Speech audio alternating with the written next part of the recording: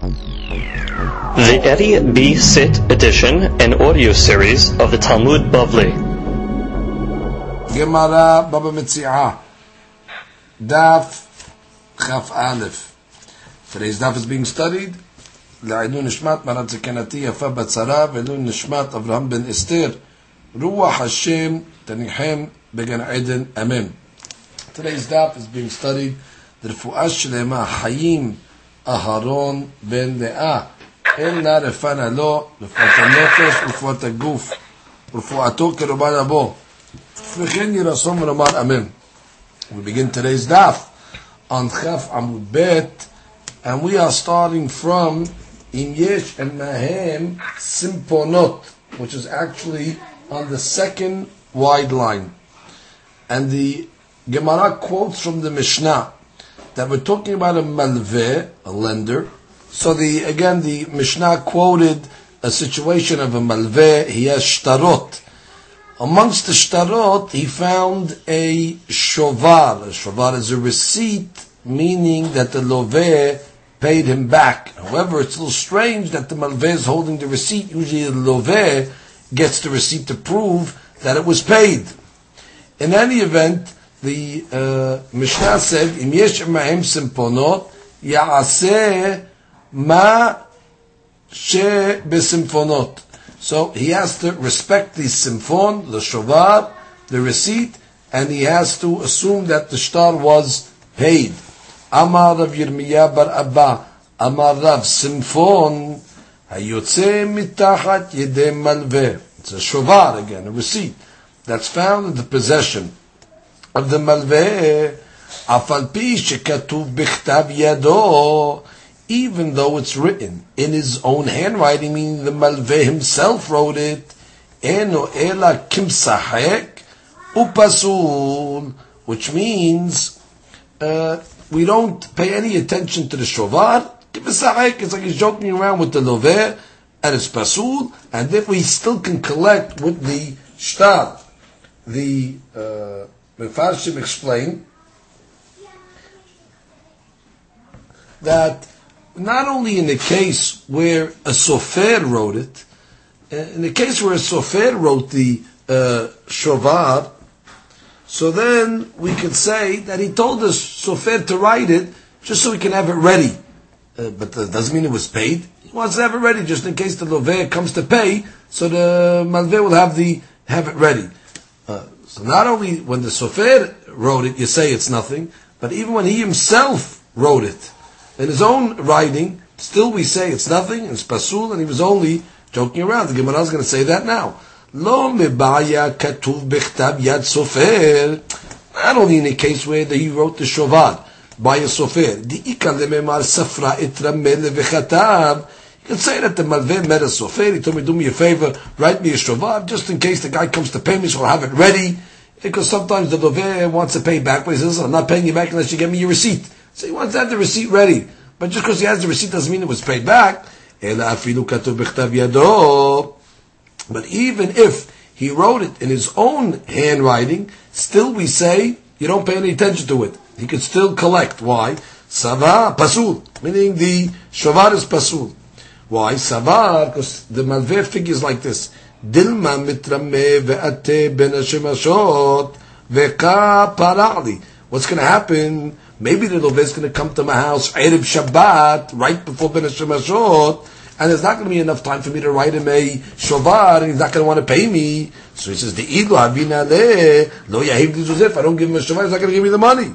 Echtov Ana, so let me write it now to have it in my possession. So when he comes to give me my money back, I'm able to give him back the shovar. So therefore, the hadush of Rabbi Yirmiyah, and that's the basic hadush of the next piece of the Gemara, is when a malveh finds a shovar or a simfon, the lashon of the Gemara, when we find this in his possession, pay no attention to it. It's pasul, and the shtar still can be collected. Because we say again, a logic, he's only writing it to have it ready for when the loveh pays back. Now the Gemara is going to ask a host of questions on Rabbi Yirmiyah. Tenan, we learned in our Mishnah. Im yesh ma'im simfonot, ya'aseh mashe b'simfonot. Right? That's a head-on collision question. The Mishnah clearly says, if he finds a shtar this is the malveh, and he finds a simfon with it, Ya'aseh mashe b'simfonot. Respect the simfon. Respect the receipt. You got to assume that what? It was paid. Whereas Rabbi Meir says, no, you don't pay attention to the simfon. How can he go against the Mishnah? Kedamar of Safra. So we can answer it based on what Rav Safra said, which we're going to see later on. Shenimsa ben shtarot kiru'im, which means, where did he find the simfon? He found the simfon amongst his torn shtarot. So here too in the Mishnah we can say Shemisa'o ben shtarot kiru'im, which means he found already ripped shtarot, and next to the ripped shtarot he found already a shovar. So you could assume a ripped shtar already means probably it was paid already. That's why it was torn, and he found the shovar next to it. So mistama, if it's found next to the torn shtarot, already you could assume that it was paid. But Rav Yirmiyah is talking about where the shtarot are good shtarot. He found the shovar next to normal shtarot that are whole. So therefore you got to assume that the shtar wasn't paid, and therefore you assume that the shovar is nothing. So there's a difference where you find the shovar. Again, the Mishnah's case is talking about where you found it. Ben shtarot kiru'in. Comes the Gemara, asks another question on the Yirmiyah. And we're going to really answer the same answer. Tashema nimsal echad ben shtarotav. A guy found, let's say, amongst his shtarot, it says, shtarot shel Yosef ben Shimon parua. It says, the shtar of Yosef ben Shimon is paid. Now, he found this amongst his shtarot, but he lent two Yosef ben Shimon's. Then he has one receipt that says, Yosef ben Shimon is paid up. Shtarot shenehem peruim, which means both Yosef ben Shimon's do not have to pay. On the contrary, the malveh has to bring it a ayah that it's the other Yosef ben Shimon. That means both of them are considered paid up until the malveh can prove which Yosef ben Shimon paid. But what do you see again? That you have to respect the shovar. Whereas Rabbi Yirmiyah said, no, shovar, pay no attention to it if it's in the malveh's possession. Again, the Gemara answers Kedamar of Safra, Shenimsa ben shtarot kiru'in. Achanamesh Shenimsa ben shtarot kiru'in. Again, the case over here we just read from the Braita, or this Mishnah actually comes from Bava Batra, it's talking about where he found the shovar amongst his torn shtarot. And therefore you could assume that the shovar is legal. It's a good receipt. Because the shtarot already torn, that means the shtar was paid up, and therefore there's a difference where you find the simfon. Tashema, the Gemara asked another question against the Yirmiyah. Here we're talking about yetomim that are coming to collect the chob of their father. Their father left a debt, and now they're coming to the debt, which means they're owed. The father's owed money, I should say, and the yetomim are coming now to collect it. So what happens? So they go to the people that they're going to collect it from,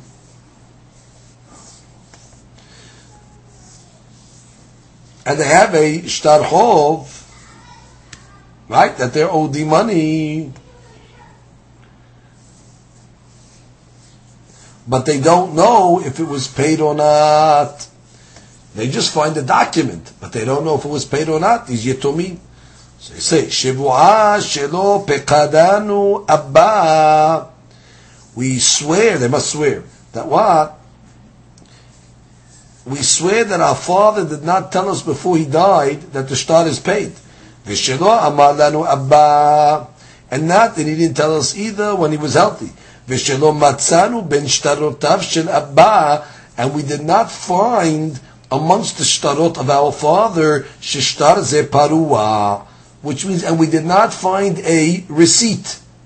Which is mashma, if they would have found a receipt, they would respect it, but we didn't find the receipt. Mashma, if they found the receipt, so you have to respect the shovar. Therefore it was paid. Question against Yirmiyah.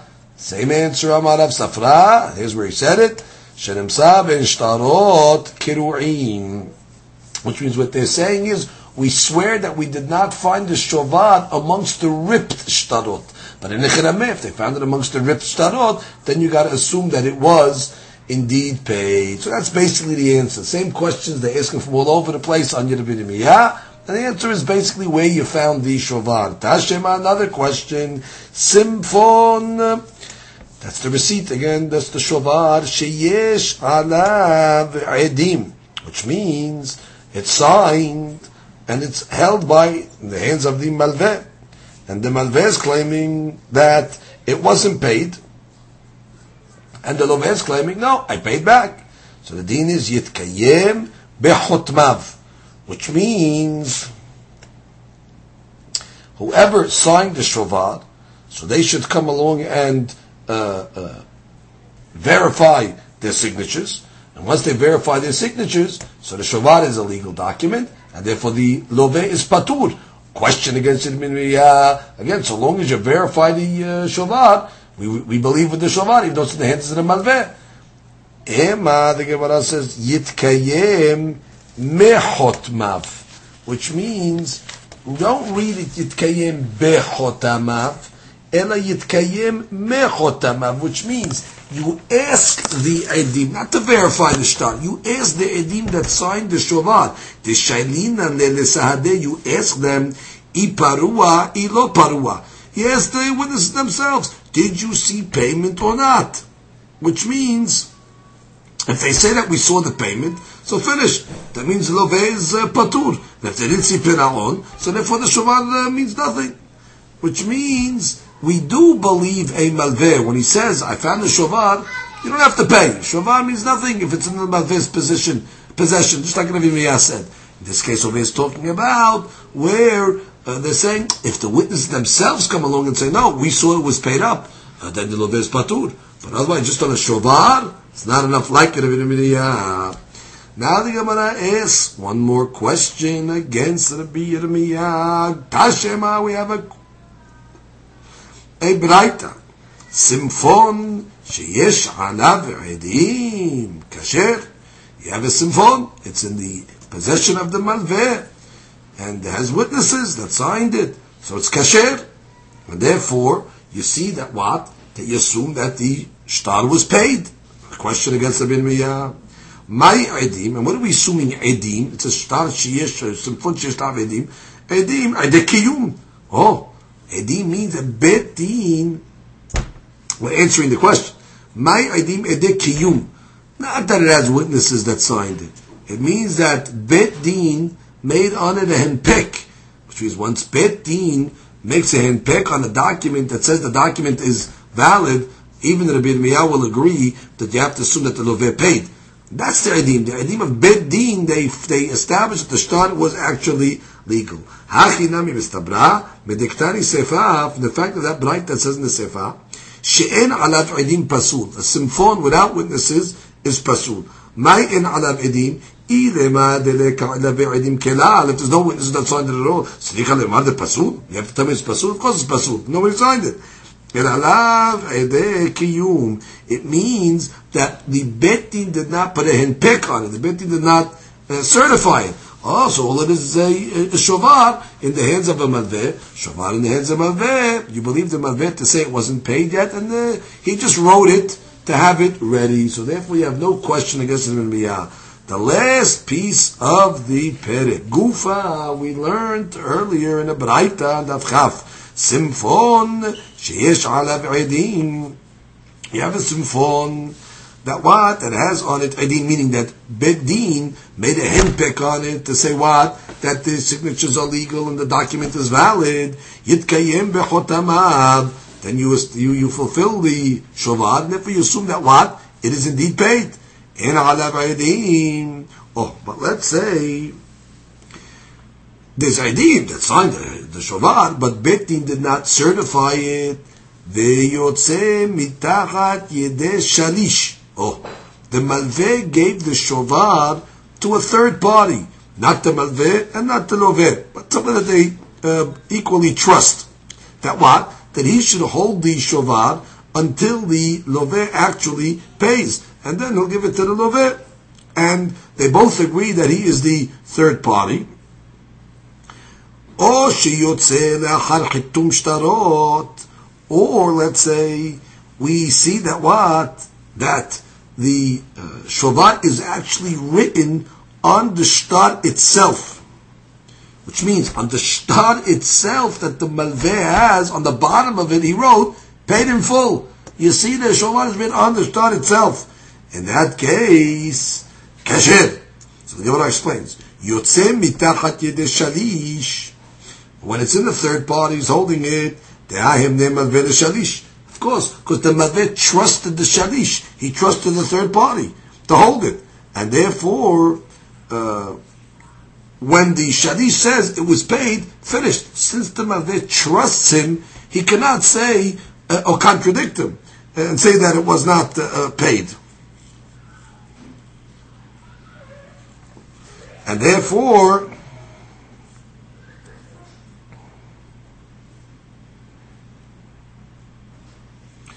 correct, and therefore the shalish is believed. Because again, the malveh trusted him. You trust me, so you got to believe me when I tell you that it was paid. And the last case is yotzeh la'achar hitum shtarut, when the actual shovar is on the document itself. Nameh, it's also you believe it.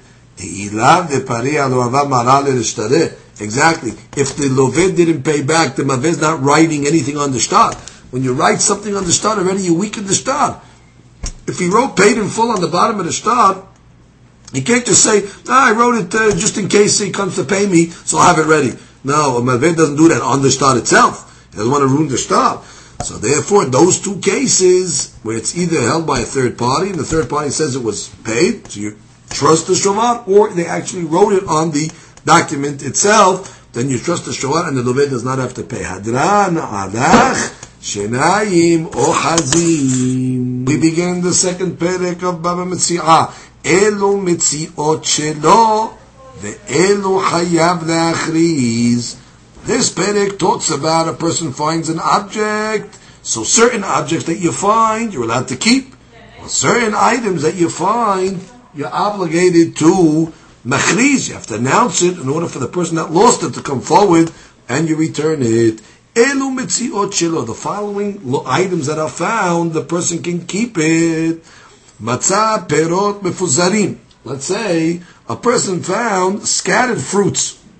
Now, there's no siman on scattered fruits. Normally a person could come along and say, well, I have a siman, I have a sign, he can give a certain siman. But it's scattered fruits, as she says, the owner for sure gave up hope, and as she calls it hefker, he even relinquished ownership. Therefore the guy that finds him in the street, scattered fruit, he can keep it. Ma'ot mefuzarot, same thing, he found scattered money.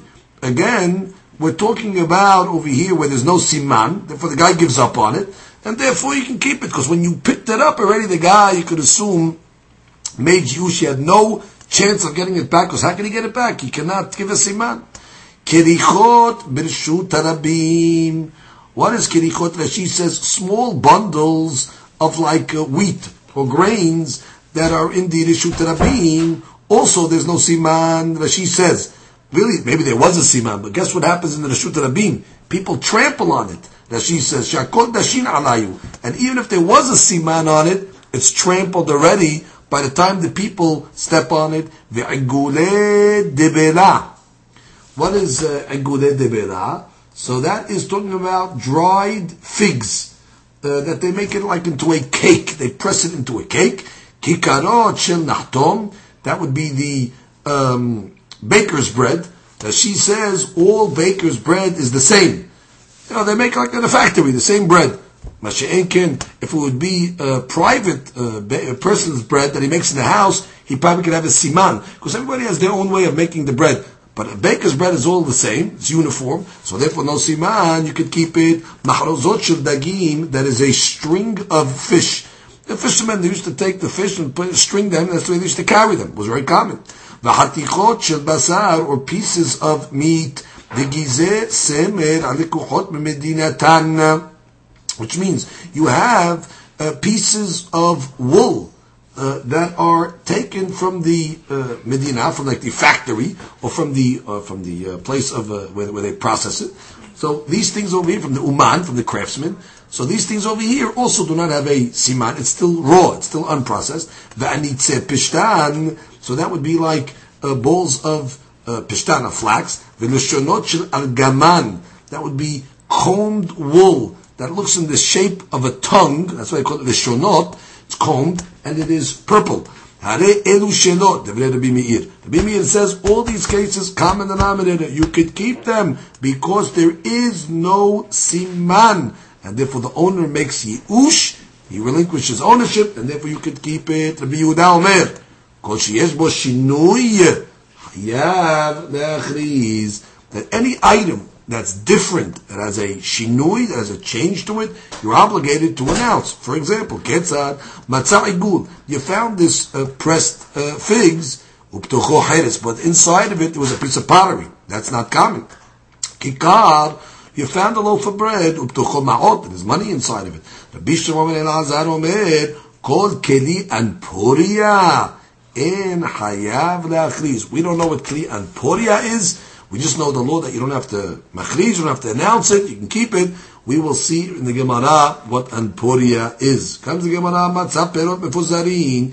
You found scattered fruit. Now the Gemara has to explain to us what is the ratio. How much fruit did you lose, and in what area did you lose it? That we say a person will give up and make yi'ush. V'kama amar bi'Yitzhak kav be'arba amot. We're talking about where he lost, where he dropped. A kav is a shiur. Be'arba amot, in 4 amot. Now again, if a person finds scattered fruit, 1 kav in 4 amot, you could assume that the guy made yush and keep it. So Gemara says, what are you talking? What's the case?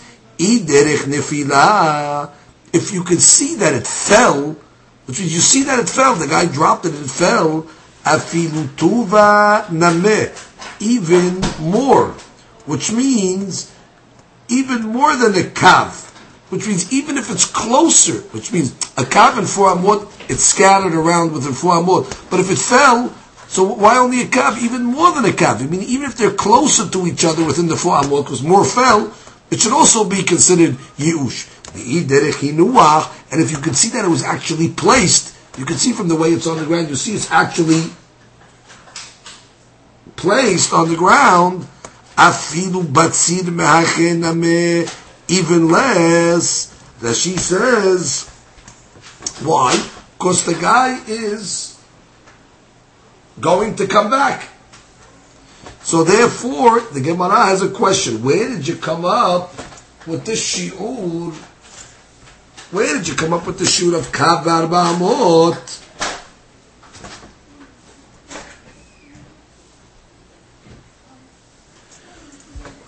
It should all depend on how you found it. If you found it derech nefilah, even more than 4 amot. Again, the Gemara is questioning over here. If you're telling me it's derech nefilah, if you could ascertain that it fell, so afilu tuva nameh, even more, which means even within 4 amot, if it was more than a kav, a person should be able to keep it. If it's derech hinuah, if it was placed with kavanah, afilu batzir ma'achin amelo, even if it was less than a kav in this shiur, he should be able to. He should have to leave it because the guy is going to come back. So therefore, the Gemara's question is: where did they get kav v'arba amot? The chaorat should all depend how it was placed. If it was placed, the guy's coming back. If it fell, so the guy left it. The shiurim should not make a difference. So comes the Gemara and says, Amar Rav Ukba bar Hamma b'machnashta v'vedare askinan. We're talking about over here the threshing ground, which means the guy went to the threshing place over there where they threshed the wheat, and he collected whatever he collected, and then after he gathered all the grains, he took the ikar and he left the whatever was left over. Oh, so now the Gemara comes along and analyzes, which means really we're talking about a guy. How do we know if the guy's not going to come back? So the Gemara says, if you go to the threshing ground and you see a kav in 4 amot, then you could assume the guy is not coming back. And the Gemara explains, kav v'arba amot, you have 1 kav. It's not that much. And it's scattered in 4 amot. Denafish tarhayu, it's a big tarha to go collect it in the 4 amot. Lo tarach inish, a guy's not going to toil himself. Velo hadar ate v'shakil. He's not going to come back and get it. Afkure mafkar lehu. Therefore he makes it ifker. However, batzir mehache, less than this, which means, if let's say the kav was scattered in less than a 4 amot area, tarach v'hadar, he'll go back. Ate v'shakil lehu, and bring him. Velo mafkar lehu. So therefore the Gemara says a wonderful answer. We're talking about over here, you didn't find them in the public domain. Public domain, it shouldn't make a difference. You just look. If it looks like it was placed, so he's coming back. If it was looked like it was full, he's not coming back. Well, that's talking about where you found it in the threshing ground. Now the she'elah is, you don't know, is the guy coming back? Maybe he left it there or not. How could you assume? How do you know?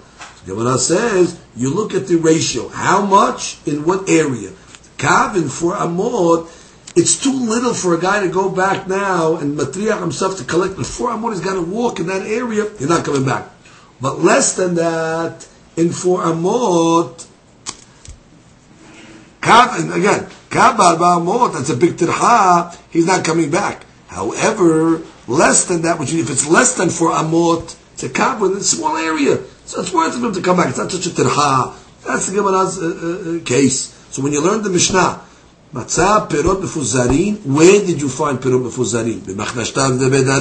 In the threshing ground. And what's the deed of the Mishnah? You got to look how it is placed. Kav barba amot, keep it. Less than 4 amot, guy's coming back. What's the logic? It's not such a toil to go less than 4 amot to collect these items. Now the Gemara is going to ask a host of questions. Ba'er b'yirmiyah. Hatzi kav b'shte amot mahu. Let's say you find half a kav that is in 2 amot, which means in the 2 amot by 4 amot, which means have your 4 amot by 4 amot area, but let's say it was found on the bottom 2 amot, a half a kav. Now, kav barba amot, when it comes to kav barba amot, tamamai, bishum nenafish terhayu, guy's not coming back because he's not going to walk the whole area to collect it. Hatzi kav b'shte amot, but when it's scattered only in 2 amot, kevan delo nafish terhaus in such a terha, lo mafkir, he will not be mafkiret. Or dilmao, maybe no. I can go the other way. Mishum delo hashiv. Maybe the whole reason why he doesn't come back with a kav in 4 amot, because a kav is insignificant.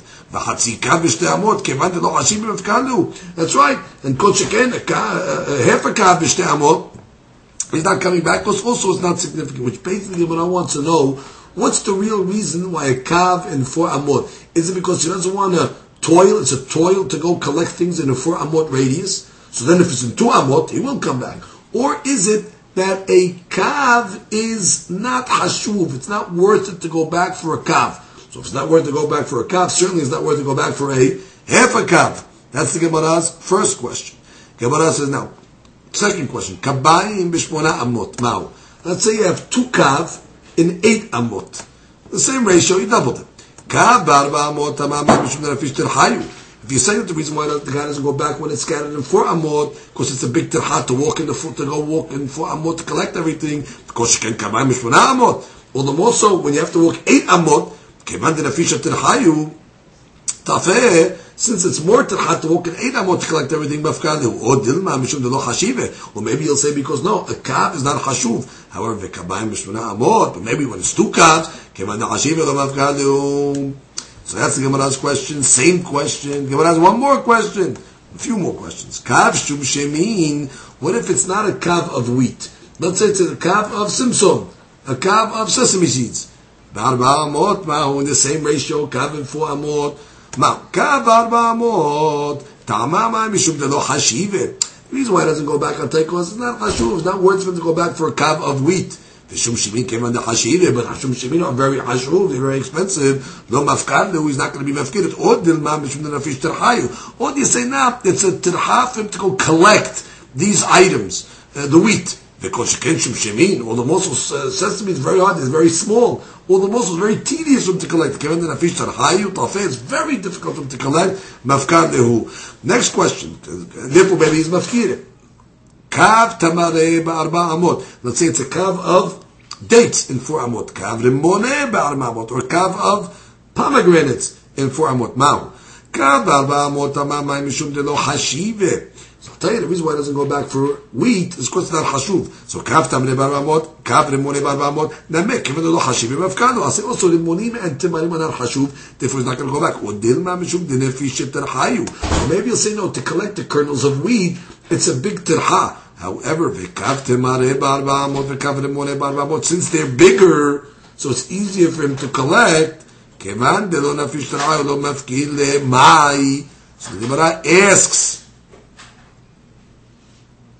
on all these questions, what is the deen? And the Gemara answers on all of them, tiku.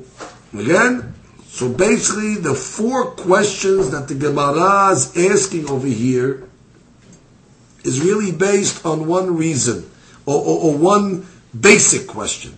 That what's the reason why a guy is mafkir a kav in 4 amot? Is it because it's not hashuv, the kav is not hashuv, or because it is a big tirha for him to go collect it? So therefore, they asked basically the same question in 4 different ways. The Gemara's final answer is, it is indeed a tiku. The rabbis came along and said, the Rambam writes, you have to be mahmir in this tiku, safek deoraita, therefore you cannot keep it yourself, and therefore you cannot keep the perot. That's the opinion of Harambam. Now we go into one of the main subjects of the second perek, and that is the mahloket between Abaye and Rava on the subject of Yi'ush Shelo Midat. What is this subject of Yi'ush Shelo Midat? A little introduction before we go into the subject. Subject is like this. Person finds an item. Okay? Now,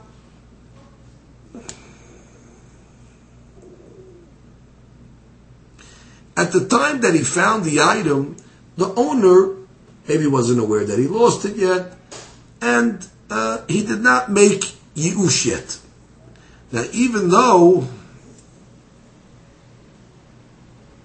he's going to make Yi'ush later on, so the question is, an item that a person is going to make Yi'ush on later on, do we say that when the guy picks it up, it's considered as if he made Yi'ush now, and therefore he would be able to keep it? If you say Yi'ush Shelo Midat, have Yi'ush, because we say, listen, once the guy finds out about it, he's going to give up. He's going to relinquish his ownership, therefore he can keep it. Well, you say, no. Bottom line, when you picked it up, he didn't have Yi'ush yet. Therefore, even though later when he's going to find out he's going to make Yi'ush, that's not good. You have to pick it up already holding by Yi'ush. So that's the Gemara's question. Itmar, actually the Gemara's fact. We have a statement. Yi'ush Shelo Midat, which means an item that you picked up that the owner yet did not make Yi'ush yet, but when he finds out about it, he will make Yi'ush. It's not considered Yi'ush, and therefore the guy that picked it up has to return it. Now, before the Gemara goes into analyzing this, we have to know what case Abaye and Rava were actually arguing. So the Gemara says, if the item that was found has a siman, everybody agrees that even if the owner makes Yi'ush, the guy that finds it is not allowed to keep it. Even though at the end, after you picked it up, you heard that the guy made Yi'ush, you cannot keep it. Why? Of course, when the guy picked it up, there was a siman on it. It wasn't destined, it wasn't automatic the guy's going to make Yi'ush. Even though he might have made Yi'ush later on, doesn't matter. When you picked it up before Yi'ush, and you picked up an item that the guy probably was not going to make Yi'ush on, because it has a siman. So therefore, when there's a siman and he finds out that it was lost, he doesn't make Yi'ush. He says, there's a siman. And then I'll take it. So in a case where there's a siman, everybody agrees when you pick it up, even though the guy makes Yi'ush later on, bepo'al, in actuality, you cannot keep it because it came to your hands be'isur. Now let's discuss the second case that they don't argue on. Bezuto shel yam, Zuto shel yam is like an overflowing river, that as it overflows its banks, Zuto is like the sort of overflowing, so as it overflows its banks, and then it retracts, so it brings up a lot of lost objects, or it brings up a lot of different items that might have been in the water. Ubishliluto shel nahar. Or let's say you have the river that also went over its banks, and it flows onto the ground a lot of objects that might have been in the river. Afagav the eat b'siman. In that case, when you pick it up, even if it has a siman on it, Rahmana Sharia, the Torah says mutar. Like we're going to say later on in Daf Chabet. Why? Because this item over here was lost in totality, and even if it had a siman, nobody's going to find it. And the guy gives up hope; he doesn't think anybody's even going to find it. So in that case, whatever he agrees, even if there is a siman, when you find it, you can keep it, because for sure the guy relinquished ownership, because he says no way nobody's going to find it. Keep it. So where's the argument between Abaye and Rava? Tavar she'en bo siman. Oh, on an item that does not have a siman. Abaye Amar lo have a Yi'ush. Abaye says it's not Yi'ush. Because bottom line, the owner, he does not know that it fell from him, and therefore that's why he didn't make Yi'ush. Rava Amar have a Yi'ush. When he finds out, he's going to make Yi'ush because there's no siman. Memar Amar siman al det bigavai, so I don't have a siman. Therefore, it's considered already as if he made Yi'ush from the beginning. So basically, if you want to crystallize it, the Mahlok and Abaye and Rabba is, do you need a Yi'ush bepo'al, a Yi'ush in actuality? Or is it enough to say that for sure when the guy finds out, he's going to make Yi'ush, so therefore we can consider it as if the item came to your hands beheter, and therefore it's automatic, he's going to make Yi'ush, therefore you can keep the item. Now the Gemara is going to ask a host of questions against Abaye and Rabba. So let's read a few of them. The Gemara brings a siman here, Pamgash and Pamkakti and Kachsa Az. These are all abbreviations of all the questions that are going to come up now. Tashema, for example, the first question is from Perot. That's the Pe. Tashema, we learned in our Mishnah. Perot mefuzarin. What do we say? Scattered fruits. Oh, scattered fruits, there's no siman. And what did it say in the Mishnah? That what he could keep it. He didn't know it fell from him. Oh, and therefore you're saying you can keep it. So it must be what? Yi'ush shelo mida'at. Have Yi'ush. Proof to Rava. Question against Abaye. Amar Rav Ugba bar Hama. Hachab mechnashta devedare askinan. No, we learned already on the Amud Rishon. He knows it's there. He left it there. It was talking about a case where the guy's in the threshing grounds over there, where he collected whatever he's taking, and the rest he left it. That's Avedami, that he left it there on purpose. Even Abaye agrees the guy left it there on purpose. Okay, so he relinquished his ownership. He made it ifked. So we have no proof to a case where a guy dropped something, he doesn't know he dropped it yet. That's a case where he left it there intentionally. No question. Tashema ma'ot mefuzarot elu shelo. Oh, second case in the Mishnah. You found money. There's no siman on the money. So what do we say? You could keep it. What do you mean? Amai.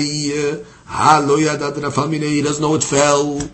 And if we see what? The Yi'ush shelo mida'at have a Yi'ush. When he finds out, so you see that the Rabbah's right.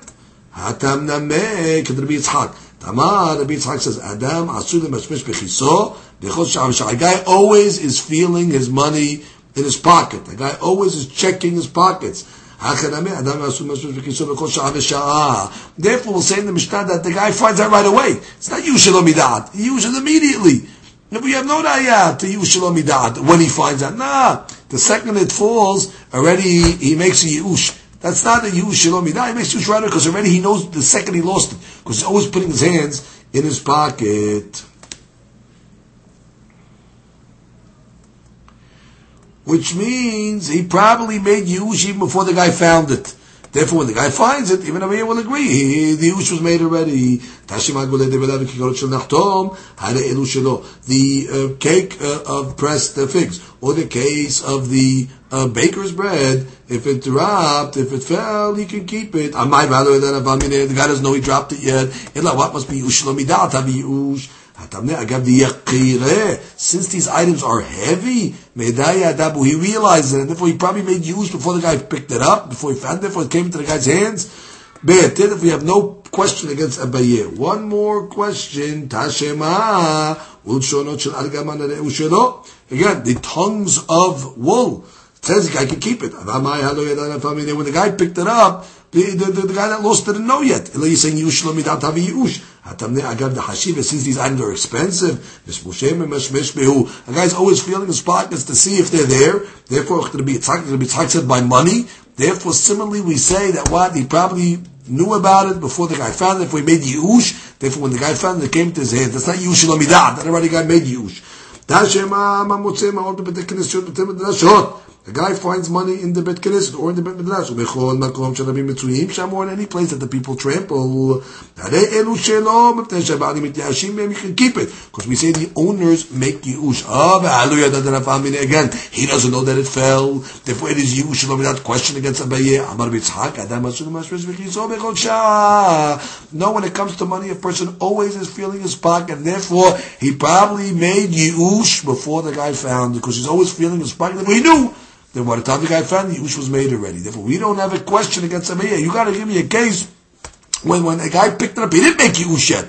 That's yush shalom midah, but he's going to make yush. But in all these cases, Abaye answers no, the yush is made immediately, because either they're heavy or he is always feeling his pocket. Therefore, he knows when it's supposed to, the yush was made before it was actually found. Tashema, the Gemara continues. The Gemara is going to bring now a question against Abaye. Tashema me'ematai kol adam mutarim beleket. Leket is one of the entitlements that the aniyim get from the fields. A person is collecting, he's harvesting his wheat, so the things that he leaves behind, so the aniyim have a right to come and collect it. That's called leket. So how long, until when, or from what time do we say that everybody is permissible to collect leket? You see, leket is really the money of the aniyim. However, after a certain point, the aniyim themselves, they give up hope. The aniyim themselves, they give up hope, and therefore it would be permissible for everybody to benefit from the leket. So the Gemara says, from what time is everybody permissible in leket, even the non-aniyim? Meshilchu ba hanimushot. For when these guys called the nimushot go into the field. So Gemara says, and my nimushot. What is this nimushot? V'amar Yohanan, sabeh, old people, the azle atigra, that walk with their stick. Which means, after the aniyim go to the field, so then you had a group of, let's say, poor people, old men, that walk very slowly with their stick, and they rummage every inch of the field because they're walking very slow. So once already the word gets out that these old men walked into the field with their stick, they took everything probably. Yeah. Whatever's left, the aniyim say, pass, forget it, hefker. So once the old men walk in the field, anybody's subject now to take the leket, because you could assume the aniyim gave up hope that anything is left. Okay, that's the first opinion of what nimushot are. The second opinion is, Rashi says, zekenim aniyim. Incidentally, I'm reading Rashi. Zekenim aniyim, old poor people, holchim al mishantam. They walk on their stick, with their stick, benahat, very slowly. Vero'in kol shibolet v'shibolet. And they see every single stalk. Once they go through the field, and aniyim says there's no shot there's anything left. And if there is anything left, forget about it, and therefore anybody can take it. The Gemara continues, L'shtaki shamad, likute batad, likute. You know what nimushot means? These are the second rounders. Means the ani would make one round through the field, likute, they would collect, and then they would go a second time and see if they forgot anything. Once already the field has been inspected twice, likute batad, likute, the aniyim say, forget it, there's nothing left. Therefore, everybody would be subject to take the leket. So now the Gemara says, "Ve'amai." Wait, why is this true? Nehi da'anim de'hacha miya'asher. True, the anim in the local town, they find out about it right away that the old men walked through, or they find out there was a second collection. So it's yi'ush midat. They know. Therefore, I understand why it's yi'ush legabe the anim that are in town. However, ika anim beduchta acharita, but there's anim that live in a different city, de lo miya'asher, that they did not make yi'ush yet. Oh, and what do you see? You still see that even though they didn't make Yi'ush, since we could assume that when they find out, they will make Yi'ush, it's a classic case of Yi'ush Shelo Midat. And what does it say? It says that everybody else can take the leket. So you see why Yi'ush Shelo Midat is indeed Yi'ush. So this is a proof to Rava, a question against Abaye. So Gemara says, Amre, no, Kevan di'ika anim hacha. Since there are poor people living in this town, Hanach mi'ikara ayushe miyaesh. The anim that are out of town, they make yiush initially. They never even had a thought to take from this leket over. They make yiush initially. Why? Ve'amare anim da'ata milachtele. Because they say, oh, the anim in the town are going to take everything. So that's not a case of yiush shelo midat. It's yiush midat. When we said that the people of the rich people, let's say non-anim, could take the leket, we're only worried about the people of the town. Once the people of the town find out that there was the old men went through the field, or the second collection, they find out about it because they're in the town. They make yi'ush. What about the anim that are out of the town? They never were even in the running. They made yi'ush from the onset because they said, we'll never get anything. How are we going to get anything? These guys in the town are going to take everything. So therefore I'm not worried about them. So we have no question against Abaye. Tashema. Gemara continues its proofs. Okay, now the Gemara is going to go the other way. It's going to ask a question on Rava. Tashema kitziot baderech. Okay, what are kitziot? So that she tells us te'inim. These are figs. Shekotzitzim otam be'ismal. They cut them with like a knife. Umoal shleim zav. And what happens when you cut it with a knife? The juice oozes out of the fig. And now it's all wet. So what do? They lie them out in the field in order for them to dry. So it says, Kitziot baderech.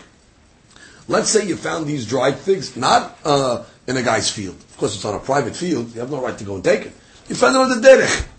Va'afilu besad sadeh. Even though it was next to somebody else's field. Kitziot of dried figs. V'chen te'ena. Or you found a regular fig, hanotel laderech. That is, guy has a tree, let's say, and the tree overhangs his property, but also overhangs the public domain. And some of the figs are found under that tree that belongs to such and such a guy. So the deen is when you find these figs in the public, umatzah te'inim tahten, you found figs under the tree, mutarot mishum gezel. Anybody who finds it, keeps it. There's no problem. There's no stealing over there. Because again, the Gemara is going to assume here that the owner, he gives up hope. Why does he give up hope? He gives up hope because his rationale is, listen, they're in the public domain. People that are going to walk by are going to rationalize that this fell from total strangers in the street. And therefore, they're going to pick it up. Therefore, no one's going to say, oh, it must belong to the guy under the tree. They're going to rationalize. You know how people are. They rationalize. Oh, it's probably not the guys under the tree. It's probably somebody else's. Therefore, they're going to take it. So therefore, the deen is, no problem. You can take it because the owner for sure made Yehush, gave up hope. And once that's the case, the Gemara says a side point. Ufturot min ma'aser. The law is that you have to give ma'aser on all product. However, if an item is hefker, if an item is ownerless, you don't have to give ma'aser. So therefore the Gemara says, ufturot min ma'aser. That's the first part of the Braita. Bezetim u'b'harubim asur. However, when it comes to olives and carob, it's going to be asur. Same case. You found these items in the public domain. The deen is you can't take them. So now we have contradictory statements in the Braita itself. So Gemara begins its analysis. Bishlamar resha la'abaye lo kasha. the first case in the Braita is not a question according to Abaye. Why not? It seems, what was the case? The guy walking in the street, he found these dried figs. We say, what? Keep it. What do you mean? But does the owner know about it? So the Gemara says, yeah, don't worry, but the owner knows about it. Agav the hashive, since these items are hashuv, they're expensive or they're important, mimashmesh behu. He always is checking to see the status of them. Te'enana me medayadia, the figs, he knows that what? Dinatra. He knows that these things are prone to fall. So therefore, what is he always doing? He's checking, hey, did anything fall over here? So therefore, you could assume that when the guy picked it up already, the guy who found it, for sure the owner's made Yush already. Because this is something that is not too big of a lapse from the time that the guy drops it to the time that the guy finds out about it. Like we would know, something that's important to you, you're always going to look, is it there? Is it there? Oh, it's there. So therefore, our whole question in Abaye is, listen, when you picked it up, the guy didn't know about it. Yush only came later on. No, not in this case. Yush comes immediately. Because the guy, he's sensitive to these items because they're expensive and he knows that they fall. So he's constantly monitoring it. So those are the cases where the guy made Yush. That's why he can pick it up. No question quite that Abaye. Ela Sefa. But according to the Sefa case, what was the Sefa case? That was where, let's say, olives or carobs fell on the floor. So what did it say? It's asut to pick it up. Oh, why is it asut to pick it up? Seemingly, according to Rava, let's assume that he's going to make Yush later on. So what? Yush shelo midat, have a Yush. Which means, according to Abaye, this last part over here is not a question. Why is it not a question? So the Tosafot speaks out. Tosafot over here in Dibur Matil Te'ena says, the Sefa is not a question. He says like this. Bishlama, meaning the Tosafot. Pirush. Bishlama le'abaye. Te'ena muteret. The fig is going to be muteret. Why? Or the date, the fig. Kevan de'digiduti denatra. Since they normally fall, mikara mityaesh. The guy makes shiush right away. He says, for sure the guy that's going to find it is going to take it. You're not going to assume that it fell from the tree.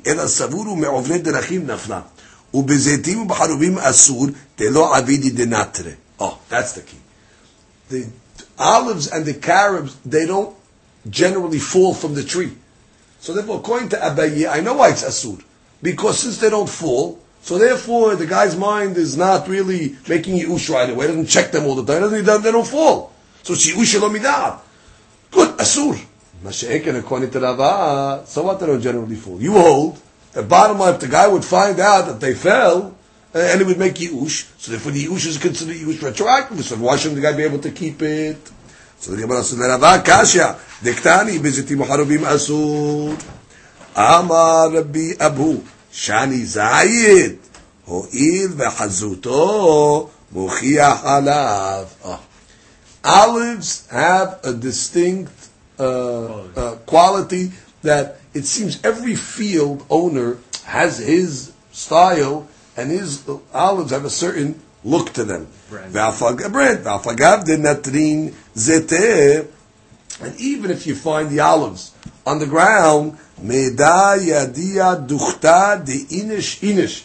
A place of a person is his place. Which means each olive of each field has its distinct qualities. So therefore, the reason why, even Rava will agree, the guy doesn't make Yush over here. Because the guy says, I'll be able to recover it. So therefore, even the whole logic of Rava was, when he finds out, he'll make Yush. But even Rava will agree, when the guy finds out, he's not going to make Yush. So therefore, the guy cannot keep it. So that's the story in this case over here. But the olives, when the guy walks in the street, you say, these olives over here, when the guy finds out, they fell, he says, no problem.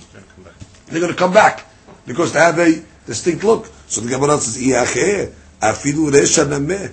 So then even the resha then should be so. Which means, if you tell me everybody's field has a distinct property and a distinct look, so therefore the deen should be by the figs also, that what? You shouldn't be able to keep them. Because the guy should rationalize the same way. Even though they fell, they'll come back to me. Because every field is its field and every owner has his place is his place. So why in the Reshad did you say that by the figs, you can keep them? Amar papa, Te'ena im nefilatan nim'eset. That's the difference. When a fig falls on the floor, what happens? It's soft, so therefore it becomes ma'us. It becomes all spoiled. It loses its beauty. It loses its image. So therefore, in the resha, there's no question. Of course, you can keep it because the guy makes yush.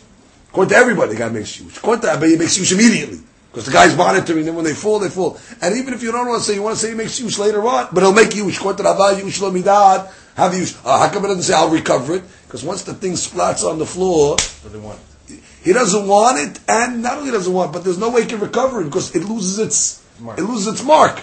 So therefore, he gives up hope. Mashiach in the Sefer, by the olives, you're right, normally yush lo midad have yush, but in this case, it's not going to make yush. Because you know what? The olive's hard. It'll fall on the floor. It doesn't get spoiled. On the contrary, you know what? It's coming back to me. Why is it coming back to me? There's a mark on it. Good. So therefore, each rabbi can answer up this braita. It is not a question on either opinion. Baruch Adonai Le'olam. Amen. Amen.